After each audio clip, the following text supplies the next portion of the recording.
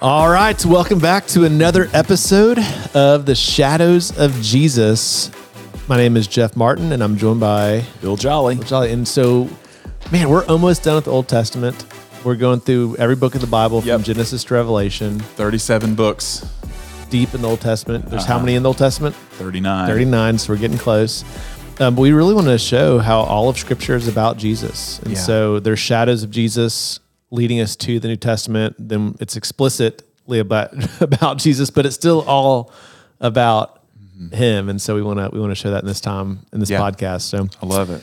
Well, today for this, we could have covered half of First Chronicles, and we decided let's just push every First and Second Chronicles into one episode next week, which allows us to. After last week, we had so much flying through.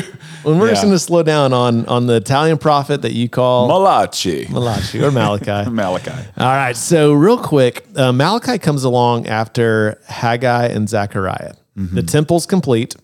Worship has been restored by the works of Ezra. But the expectations for Israel was that, hey, after this happens, we're going to enter into like this messianic period. So all the blessings, the restoration should have occurred. And now they're going like, things haven't changed. Yeah. And so this leads them to basically kind of go back to all their old ways. So kind of what's happening in Israel, in Jerusalem at the time of Malachi? Yeah. So it really is like a replaying of the way that they were responding earlier in struggling in covenant faithfulness, in how they were worshiping God. It reminds me of some of those early prophets that we read, where God says, I hate your festivals. There's a problem with your worship. Yeah. There's the way that you're treating the poor, the way that you're treating the marginalized, the way that you're treating each other. There's all these problems. And so the priesthood has become corrupt. Worship is stagnant. There's divorce that's widespread, and people are not giving. So it's got a lot of things for Malachi to and address. a lot of this stuff is really applicable to us today. So we'll try to get into some of the questions that maybe normally we'd have to go through quickly. Maybe we can kind of hunker down. Slow down on this. Yeah, that's So good. so chapters 1 and 2 have some disputes between God and Israel. Really, the whole book is 6 disputes, more or less. But chapters 1 and 2 give us the first 3. The first dispute happens when God says, "I love you." Great opening. Yeah, and that love is the tense there in the Hebrew is like, I always have loved you, I do love you, and I always will love you. So it's this forever, never-ending love. He's like, I love you. Nothing can ever change that. And how do they respond? How have you loved us? And it's almost like, it's not like, I'm curious, like how? Tell me, God, like how? It's more Really? Spiteful. It's like, how? We're not experiencing these how blessings. And so how does God explain to them that he loves them? He talks about how he's chosen them. Yeah, and how and he didn't this, choose others. And this gets really controversial. I mean, especially when you see that Paul quotes it in Romans 9. So what does he more or less say? So he literally says, Jacob have I loved, Esau have I hated. Jacob referring to all the Israelites, and then Esau referring to his descendants. Yeah. So if we back way up to Genesis, which is a lot of episodes ago, you have these 3 patriarchs in Israel. So you have Father Abraham and many sons. Then Abraham has Isaac and Esau. Ishmael. And then so God's like, all right, I've got 2 here. I'm going to go through Isaac. Then Isaac has 2 sons, twins. Right. Jacob and Esau. Yeah. And who comes out first? Esau. And Jacob. What's Jacob doing? He's hold on, I'm coming too. He's holding on that ankle. And so technically, like, the lineage you'd think would go through the firstborn, but God here says, like, no, before you're even born, like, Jacob I loved, Esau I hated. So that word loved, what does that word love mean? Yeah, this is such a troubling verse when you hear this. And but if you consider in the terms of by love that he's meaning I choose. Yeah, so it's not an affection, right, but a choice. And then when he says I hated, which that really strikes, kind of smacks you in the face. It's referring to rejection, not the animosity that we might typically associate with that word hated. And I love what you pointed out. Like, this is not just talking about two people as individuals, but talking about nations. So from Jacob comes the nation of Israel, and from Esau come the Edomites. Yeah. So essentially, God's saying, look, from Adam to the coming Messiah, I'm continually having to make a choice on who will carry this lineage forward. And I've chosen over and over and over again to continue this lineage through Jacob. Yeah. Like I've chosen the lesser, I've chosen the smaller tribe, and he's like, that's my way of showing I love you. And so anything else to these verses? Like before I've got some other thoughts we can dive into, but as your wrestle with that, was there anything else that stood out to you? It's just, I think that to say that, well, we're going to unpack how God's choosing I chose you and I've blessed you. I've done all these things. And then, and that's what he's emphasizing. But when you read the passage, you see mostly he talks about, the Edomites, and they're not blessed. He talks about what did he do to the Edomites? That he judged them, and that as like destroying them. I'm not taking care of them.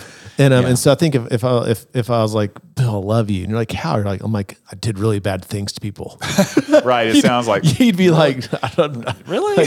Like I'd rather have like some cool stuff for me versus some bad things for them. So here's as I was diving into this, because I've heard that, that Paul has a different meaning to this story than Malachi did.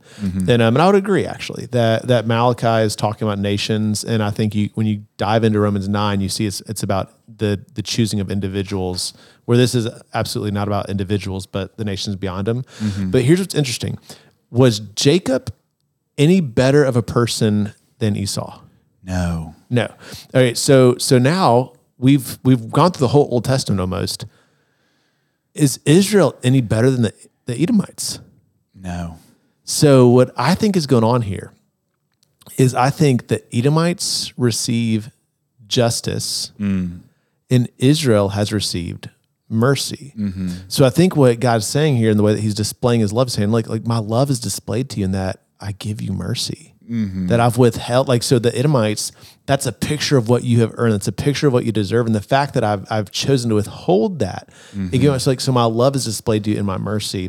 Yeah. And therefore, I think when you get to Romans 9, actually that application is very much the same, because the question is like, that's not fair. Like, how could God predestine some to salvation and not others?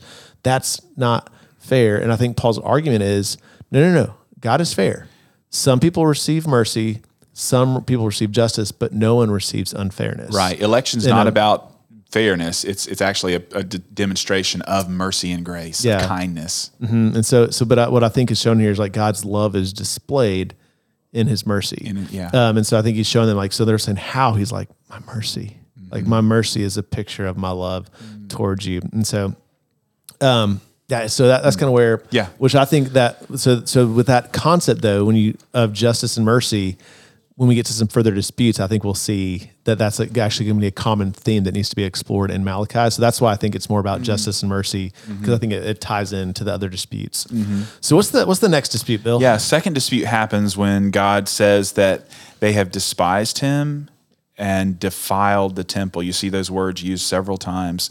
And then the people they respond back, how? How have we done that? Yeah, he's like, and he's like, have you seen the animals you brought to me? On the Bible Project video, I think one of this sheep with sores all over and it's puking. So gross. It was great. I just imagine I remember when I lived in Texas in high school, we had the stock show and rodeo came through every year, and that was a big deal. And so I was, one of my classes, I actually had to miss school to go and help out and volunteer at the stock show. And one of the things I volunteered with was the petting zoo. And one of the goats had like a crazy eye, and it was like so it would look at you, but one eye was always looking over here. And so we cracked up at that thing. And so when I think about the second class, or the sloppy second sacrifices, I think of that goat like with its eye on the side. Yes. Looking over. But they're giving God the sloppy seconds. Junk. Yeah, they're junk. Yeah. And he's like, bring that to your governor and see how he would accept this junk that you're bringing to me. And so I guess they couldn't argue it. But when I was reading this week, something that stood out to me is thinking about, okay, so the sacrifices, they're bringing their seconds, their junk. And it's like, well, okay, so we're not called to make a sacrifice anymore, like a living sacrifice of an animal. Yes. But Romans 12 Yes. calls us to be a living sacrifice, which means, okay, so we should give God our best, not our seconds. And why? Because God gave us his best. Yeah. And so I think I think this is a picture of honoring him through our best, realizing like God didn't hold back on us. He didn't give us seconds. He's like, I'm gonna give you my one and only son. Yeah. So that was impactful for me, is reading that in light of Romans 12 and what it means to be a living sacrifice had some significance for me personally as I was reading. Anything for you? Yeah. I mean, it does. It says, it made me think about what's the quality of our worship. And, the Lord says that here's this matters to him, and that and we know that he's worthy of our best. And it's like, what am I bringing to him? And I thought of some questions for it. I said, because we don't have to bring animals anymore. That's not part of our, so I'm not going out there, picking a 3-legged sheep with its eye hanging off the side of its head or whatever. But what do I offer to him? And I think first, am I offering my whole life, Romans 12, to him? Am I seeking to live a holy life? And then am I gathering regularly with other Christians to offer him praise? Like he really, for whatever reason, he likes, that's worship. Yeah. That's an offering, the fruit of my lips. Or, do I show up and I'm apathetic, I'm disengaged, I'm not willing to lift up my voice to offer that to him? And I just sensed him highlighting those things. Is he first in my finances? We're going to get, that comes in later in the book about tithing. But those are some things that I just thought about with what does worship look like for us? Yeah. Whole life and praising and coming to him, those kinds of things. That's good. There's a book that I really like called The Contrarian's Guide to Spirituality. I think, is that Larry Osborne? By Larry Osborne. Yeah. And so he has these things that he articulates it so well that I go, I've always thought that, I just don't know how to word it. And now that you said it, I'm like, that makes sense. But one of the things he has in there is like, stop putting God first in your life, which I think you hear that and you're like, what do you mean? Like, we're talking about seconds here. And he says like, at what point, like if you say like God deserves the first of my time today, like at what point is that enough?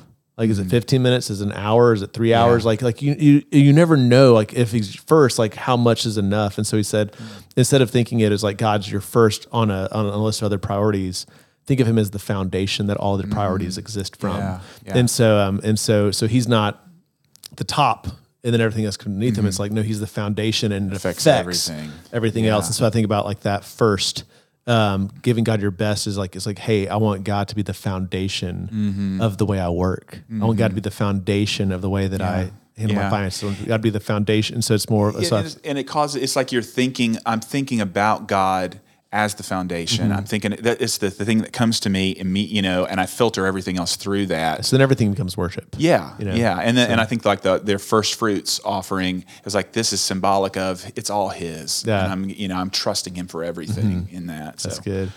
Yeah. So that gets us to the third dispute. And so the third dispute happens when God exposes the men. Yeah. What are they doing? So instead of loving their wives, they're divorcing them. Yeah, and not only are they divorcing their wives, but what else are they doing? They were also marrying foreign women who were worshiping foreign gods. That was the big issue. Yeah, so the big thing here is like, this is not about interracial marriage. It's not saying like if you're white, you can't marry someone who's black. If you're Mexican, you can't marry someone who's Italian. And I realized, like I just said, this is a side tangent. Yeah. San Antonio is where I grew up. It's not uncommon to hear someone say, in Texas, in San Antonio, we didn't move, the border did.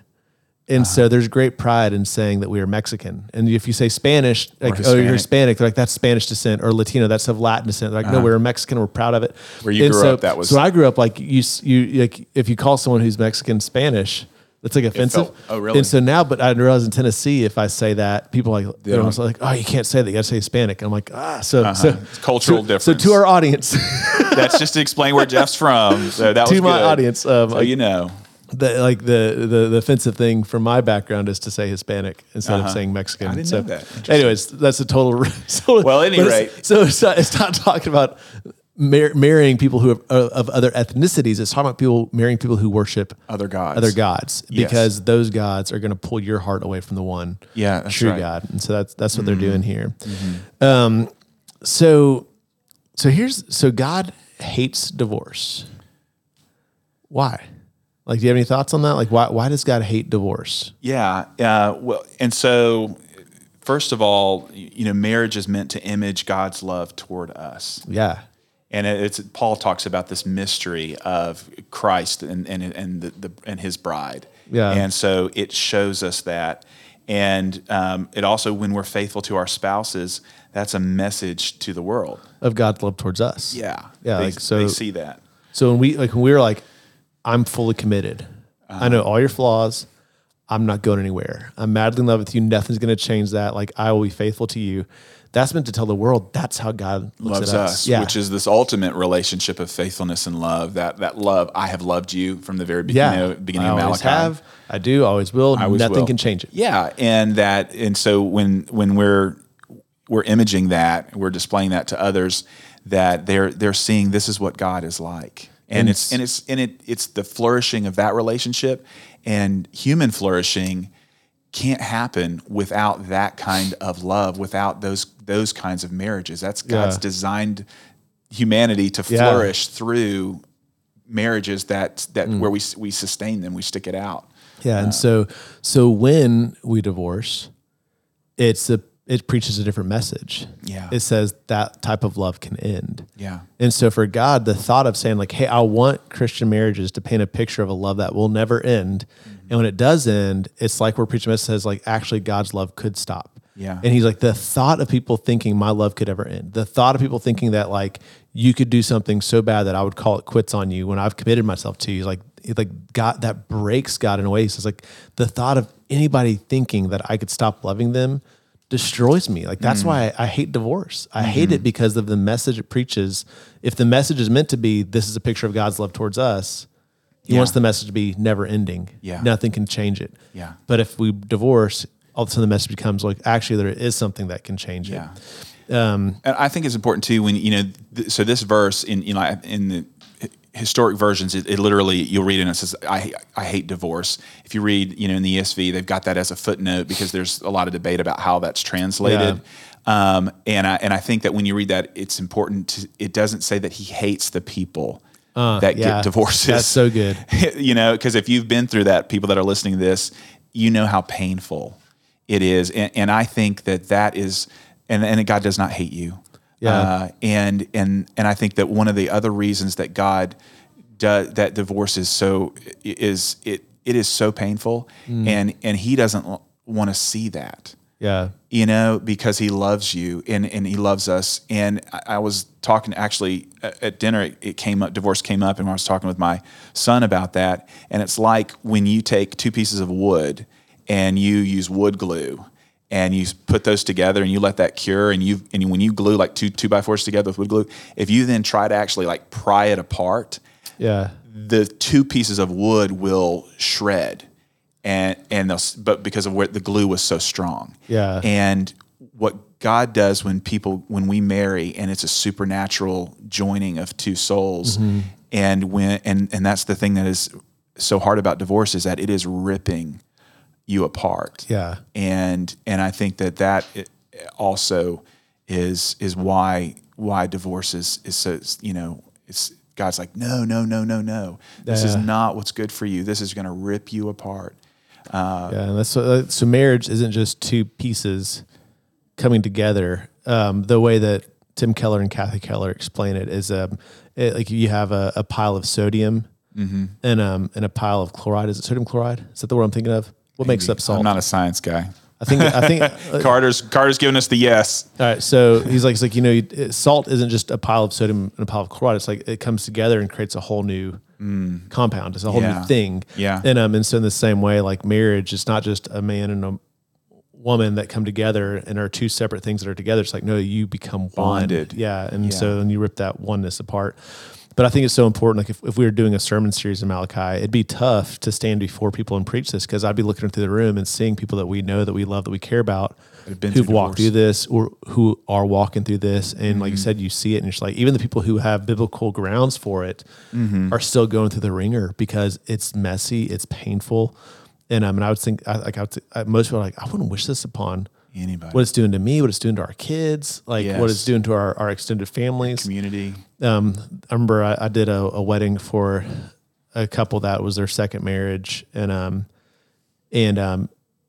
both of them went through divorces, and I would say that were biblically grounded years and years and years ago. But they said, Jeff, if you could see the impact it's having on our kids now, they say, because our kids now have kids and our grandkids are being divided amongst all these tensions. And he's like if you could see the effect isn't just you, the effects even just your kids, like even down to the grandkids, you see this pain. And so I think God in his kindness is like, hey, I also don't want you to get divorced because I don't want you to go through the pain. So with that being said, here's one of the questions that came in, like, are there biblical grounds for divorce? And so we've kind of alluded to that already, but so what are some examples that you would say, if someone said, is there a biblical grounds for divorce? So many people would say it's a fair interpretation as you read the New Testament that in the case of marital infidelity, so adultery, and also perhaps in the case of abandonment, that those are biblical grounds for the marriage to be for divorce, for the marriage to be considered to be done. So you've got those. And so we're there's some good theologians out there, right? And so I don't want people to think that we only go to one. Like I love J.I. Packer's Concise Theology. We went through the Doctrine book by Paul Tripp that was so good, and like you have John Frame, others, but we typically will mention Wayne Grudem. We just like him. I like Wayne. He's so well thought out. But he has a book as big as his systematic theology book called Ethics.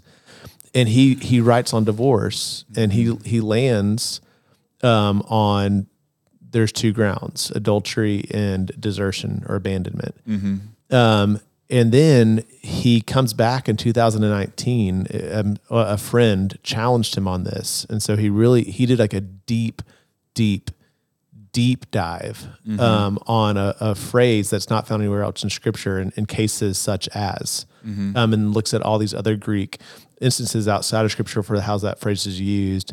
And so he, without getting into too technical of a argument here, he basically shows that things that cause as much damage as divorce or desertion could also be biblical grounds. And so with that, he added in not necessarily like a one, like, so it's case by case, I guess you could say. So it requires discernment and counsel, but he would say things like physical abuse, verbal abuse, dangerous threats to the family, addictions that are hopeless, harmful, habitual. And so he would say there's other things that if they are causing as much damage as adultery or abandonment, that those two could be biblical grounds. And so he actually amended what he wrote in his book Ethics, and so he expanded that. And I read through his arguments, and I said it's pretty strong. But I said it requires a level of discernment and wisdom and prayer to make any type of judgment on that. But here's what I think is interesting. If we're going off of technicalities, I would say that God has grounds to divorce us, but he won't. And so just because there are grounds for divorce, I would always counsel a couple like, hey, this isn't the first option. Like, let's seek reconciliation. Let's fight for this thing. Right. I'm not saying that and so to know that there very well could be a point where we say like, hey, this is what we need to do. But I would say like, let's not the first step be like, there's grounds, let's do it. It's, hey, let's fight for the marriage. Because that's also a beautiful picture to the world that we're in. It is. And that's the other flip side of this passage is that it has some incredible descriptions of marriage and the purpose of it. In verse 15, he says, did he not make them one? That's the beauty of marriage, becoming one. And then with a portion of the Spirit in their union, that there's that supernatural bonding. And what was the one God seeking? Godly offspring. And that would be a fruit of the marriage is kids that come to know him. And so that's good stuff for marriage. And then he says, so guard yourself. And I think this, if you're listening to this right now and your marriage is struggling, and or maybe you're there's somebody at the gym that you've been talking to that you should not be talking to. It says, especially fellas, because he says, guard yourself in your spirit, and let none of you be faithless to the wife of your youth. Guard yourself in your spirit. And so I think it gives us the beauty of a beautiful picture of marriage, and then a strong encouragement to guard ourselves, to protect that. Yeah, so it reminds me of I ripped this off from J.D. Greer when we went through the Kings. We went through Solomon, Saul, David, and Solomon. Yeah. And we looked at Solomon's life, and one of the questions we asked in the application was basically like, if God was going to completely wreck your life and destroy you in 3 years, like how would he do it? And what seed would be planted today that if gone unchecked could lead down that path? Yeah. So thinking through that, it's like, like those, like guard it. Yeah. Good.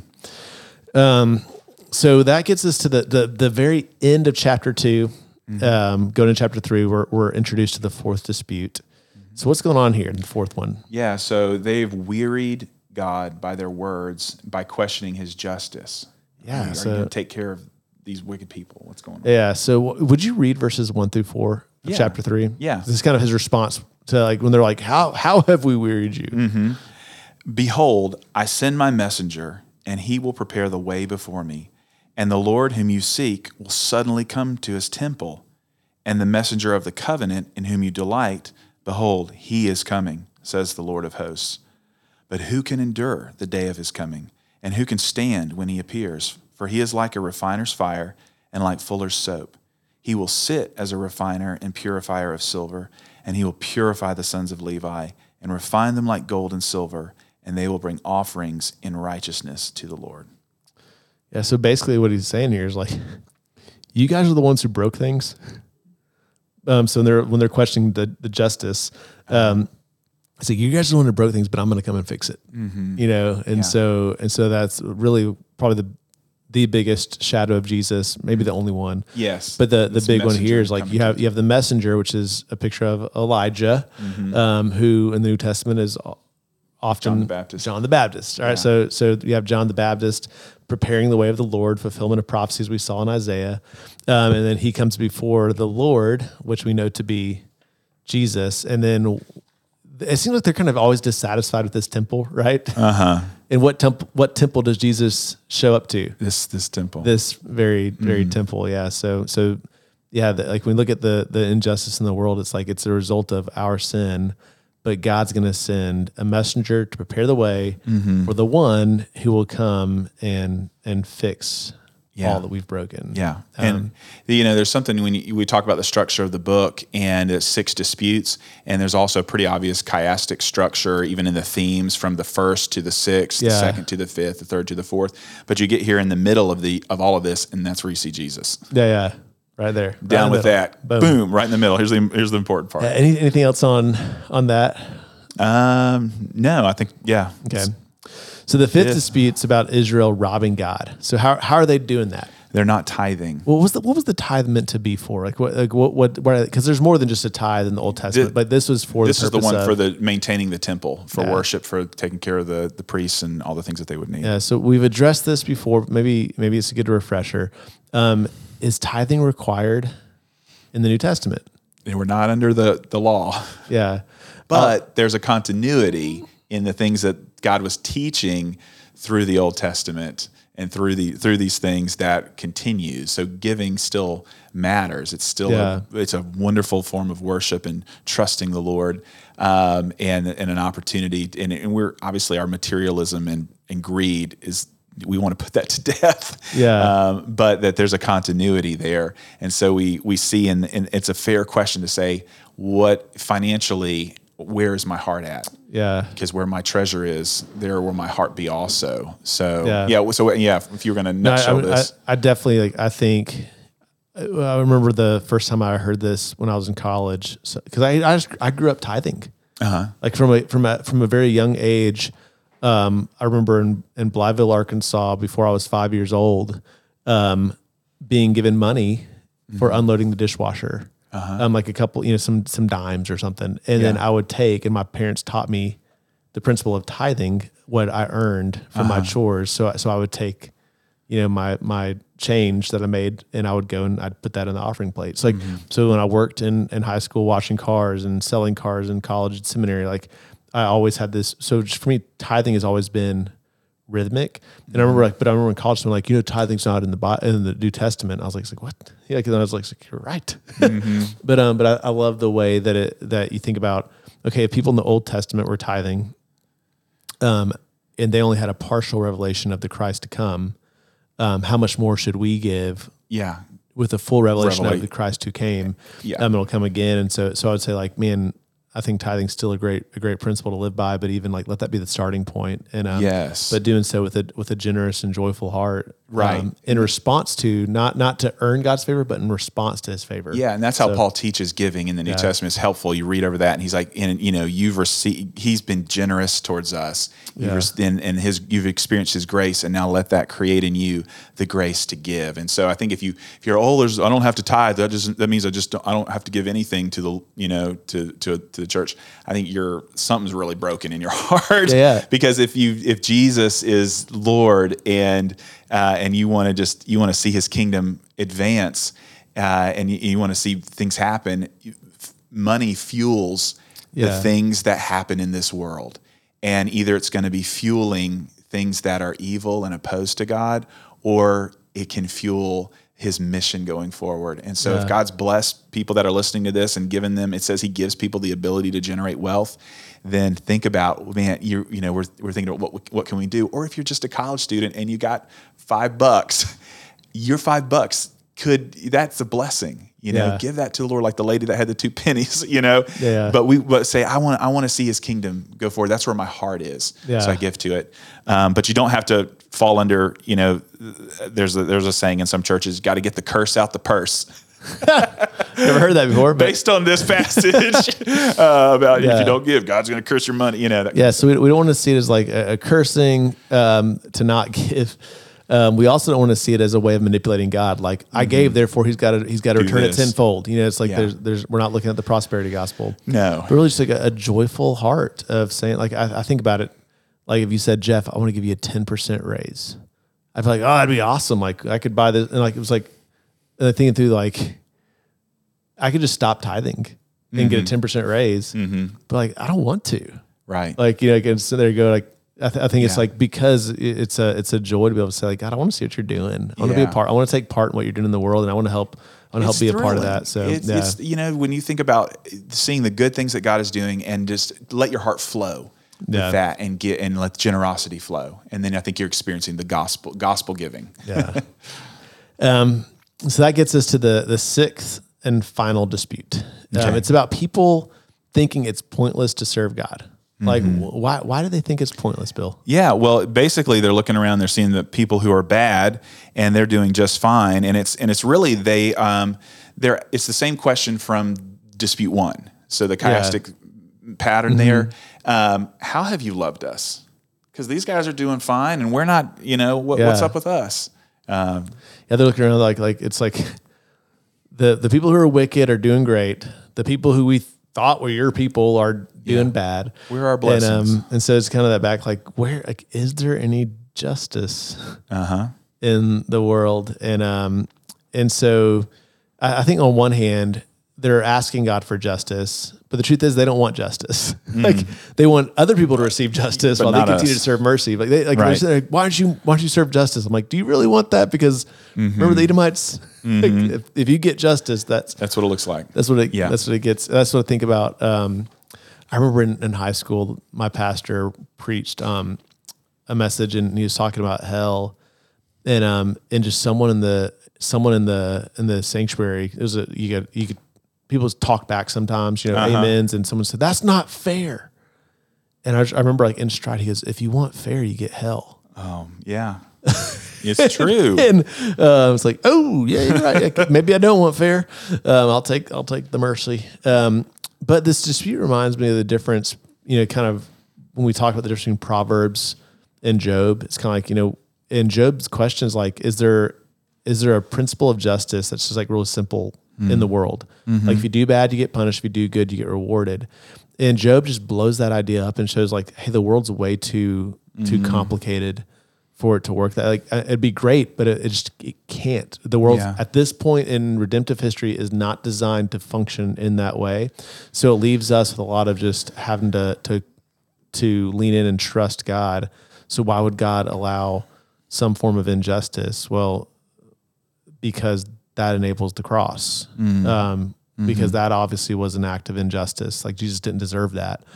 So why would he allow us to still live in a world where we can experience injustice? There's something formative about it, but that's even still that's still too thin of an answer to the complexities of it. But I think there's a level of saying like, we've got to trust God. We do. Yeah. Trusting him. And then, I think it's Psalm 73. That's, my foot had almost slipped. I looked at how the wicked were prospering and I was like, man, forget it. I'm going to go do that. Yeah. And then he says, I went to the house of the Lord. He got into God's presence. He remembered who God was and what the bigger story is. And this bigger story is, this is a moment, this pilgrimage, this side of eternity, and then there's eternity, and God is going to make all things new. He's going to when he said, "I considered the end of the wicked." Yeah, it may look good now, but there will be justice, and also my end, there will be mercy. Yeah. So that response kind of gets us into chapter 4, where the thing wraps up. Yeah, and so he talks about how there's going to be this day. That's not just answering the last dispute, but really all of them. And I love the imagery there. Like it's going to be a day of healing, which I think is awesome. Yeah, it talks about calves leaping out of the happy cows. So happy cows, so great. What kind of milk are they producing? But he talks about on that day though, it's going to be really hot for those who are wicked. So like the justice will receive. So the wicked will receive what they deserve. He's like a burning oven where people will be set ablaze. But for people who serve God, it's healing. It's calves leaping from the stall. But as we get to the end there, Malachi, it wraps up by pointing us back, because this is the last book before the New Testament. Yeah. So we're going to go back and read 1st and 2nd Chronicles, but this is the last words before we get to Jesus. And so it looks back and he says, remember the law of Moses. But then it looks forward. How does it look forward? He talks about sending someone. I will send you Elijah the prophet. Yeah. So it ends by saying, like, look back and remember God's faithfulness.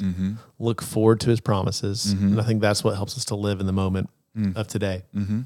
So I've got one final thought. Okay. And then I'll let you have the closing remarks. As far as the questions we had come in, were divorce and tithing. Did anything else come up from your end?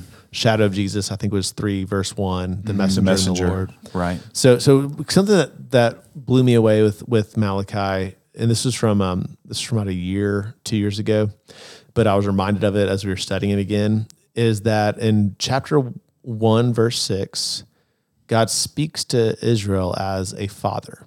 So the words of God are coming to his people from the posture, from the heart of a good dad. Yeah. And then it wraps up in 4:6 talking about fathers and their children. Like he's going to draw children to their fathers. And I just think it's really interesting because it's this father imagery in Malachi. And then after this father imagery, this father voice, this father imagery, this father desire, there's 400 years of silence. And God is reintroduced after 400 years of saying not a thing by the words, "This is my son with whom I'm well pleased." And so speaking about this is my son, that puts the language of God once again speaking first and foremost as a father. Yeah. And if then we are in Christ, that means that Jesus is our older brother, but God is now our father, which means God creates the church to be a spiritual family. And so for me, I think there's something significant for me to think about, the father heart of God displayed in Malachi, the fact that after 400 years of silence, he ends the Old Testament with the father's heart. And then he begins the New Testament with the Father's heart, and reminding us of who we are, that we are one, first and foremost, we are his beloved children. But as beloved children, we should now exist as a family, the family of God, in the way that we live as a church. But so that was kind of like that reminder was good for me to. Sure. I see that. And the other thing that comes to mind is if you look at the structure of the book, and it talks about, the front and back on their questioning God and his love for them and his justice for them. But then as you work your way into 3 and 4, and then he talks about worship is the next layer down. But at the heart is the way that they're treating each other. Yeah. And so he's getting into the marriage and the divorce and those things. And this, I wonder too, if this might be picking back up on that thing, because our worship of God, our becoming his people, it changes the way we relate to him, but it also has a profound impact on the way we treat each other. Yeah. And so, and you see that in the way, and when he talked about marriage and the faithfulness there. And so I also wonder if there's something happening in this last verse where the way that God is renewing the earth and what he's doing within the church it fits in this with these lines that he turns the hearts of the fathers to the children. And whether that's, you think about how families are just ripped apart. Yeah. And how what's been so detrimental to society is what happens with dads, when dads are pulled out of the home, when dads are not present. When there's just strife and insanity going on, in living rooms, and so he's maybe drawing our attention to this power of Christ to turn hearts of fathers to children and hearts of children to fathers. And that stood out to me. I was a school teacher for several years, and so I was with kids, and I was seeing our society, the whole cross section of it, represented through kids. I did middle school for a while, and so you really get to see what our society's made of. And a friend of mine, we did a night of prayer, and we actually created this collage of photos of all the schools here in this region. And then we took this verse from Malachi, the last verse of the Old Testament, and put that on top of it as a prayer. For this is one of the signs of God's kingdom, would be families being healed. Yeah. And if not within the family, of people becoming Christians and becoming part of churches where they find spiritual fathers, spiritual mothers, and that is, I think, could be something else that when we think about the hope of God's redemption, my goodness, what's one of the most painful things in life is a broken family. What's one of the most beautiful things would be family healed. Yeah. Through God being our Father first. So that reminds me of there's a pastor here in town who has a Sunday morning prayer gathering just for men.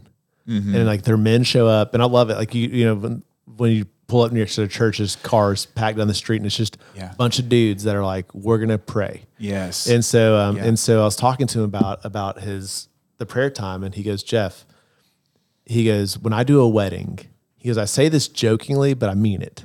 Mm-hmm. He goes, I look at the groom, and I say, for a marriage to be healthy, it needs healthy men. Mm. For a family to be healthy, it needs a healthy marriage. Mm-hmm. For a church to be healthy, it needs, or for a family to be, I'm butchering this. It's okay. It's like basically for a marriage to be healthy, you need a healthy man. Uh-huh. For a family to be healthy, you need healthy marriages. For a church to be healthy, you need healthy families.